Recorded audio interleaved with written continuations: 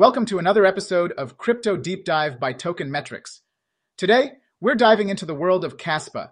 Kaspa is a BlockDAG designed to enhance Satoshi Nakamoto's original concept of a permissionless peer-to-peer network.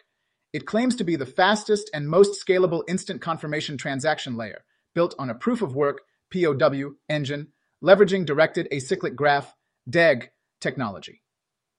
In its testing phase, Kaspa has achieved a rate of 10 blocks per second, which translates to thousands of transactions per second. Let's delve into the company and project overview. Kaspa aims to refine Satoshi Nakamoto's vision of a peer-to-peer network. The project is led by Jonathan Sompolinski, a notable figure in the blockchain community. There's been some speculation around whether he might be Nakamoto. The development team includes other prominent names, such as Michael Sutton, Deshi Shai, Mike Zak, Elichai Tu, and Ori Newman. In terms of market analysis, Kaspa's primary objective is to create a peer-to-peer electronic cash system that operates at internet speeds while adhering to Bitcoin's foundational principles. As cryptocurrencies gain traction, the market potential for Kaspa is immense. It stands toe-to-toe with high-speed scalable blockchains like Ethereum, Cardano, and Solana. Moving on to the product and platform, Kaspa utilizes the BlockDAG protocol, which is an evolution of the Phantom protocol. This allows for enhanced control and adaptability in concurrent block creation, optimizing scalability without compromising security. The protocol offers a streamlined approach, making Phantom more feasible for the BlockDAG network. In essence, Kaspa's offering is a high-speed, scalable blockchain capable of handling thousands of transactions per second. Discussing the business model, Kaspa's revenue streams are primarily from transaction fees and potential corporate partnerships. Their strategy for customer acquisition targets individuals and entities seeking a rapid, scalable blockchain solution.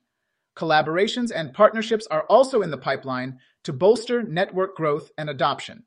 Now, let's touch on the token utility. The token's primary function is to facilitate transactions on the Kaspa network, with governance being community-led.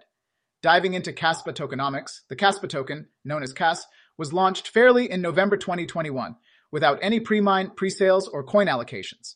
This ensures its 100% decentralization, open-source nature, and community management. The token's maximum supply is set at 28.7 billion, with 20.26 billion in circulation as of August 2023. The market cap is 865.4 million as of the same date. However, like any project, there are risks. Kaspa faces regulatory and compliance challenges, along with market and competitive threats from other scalable blockchains. Technological vulnerabilities and cybersecurity threats are also potential risks to consider. In conclusion, Kaspa emerges as a promising blockchain initiative, offering a rapid and scalable solution for those prioritizing transaction speed. With a seasoned development team and a governance model driven by the community, the project holds promise. However, it's essential to weigh the inherent risks against the potential rewards. For those interested in a deeper dive, the white paper is available for review.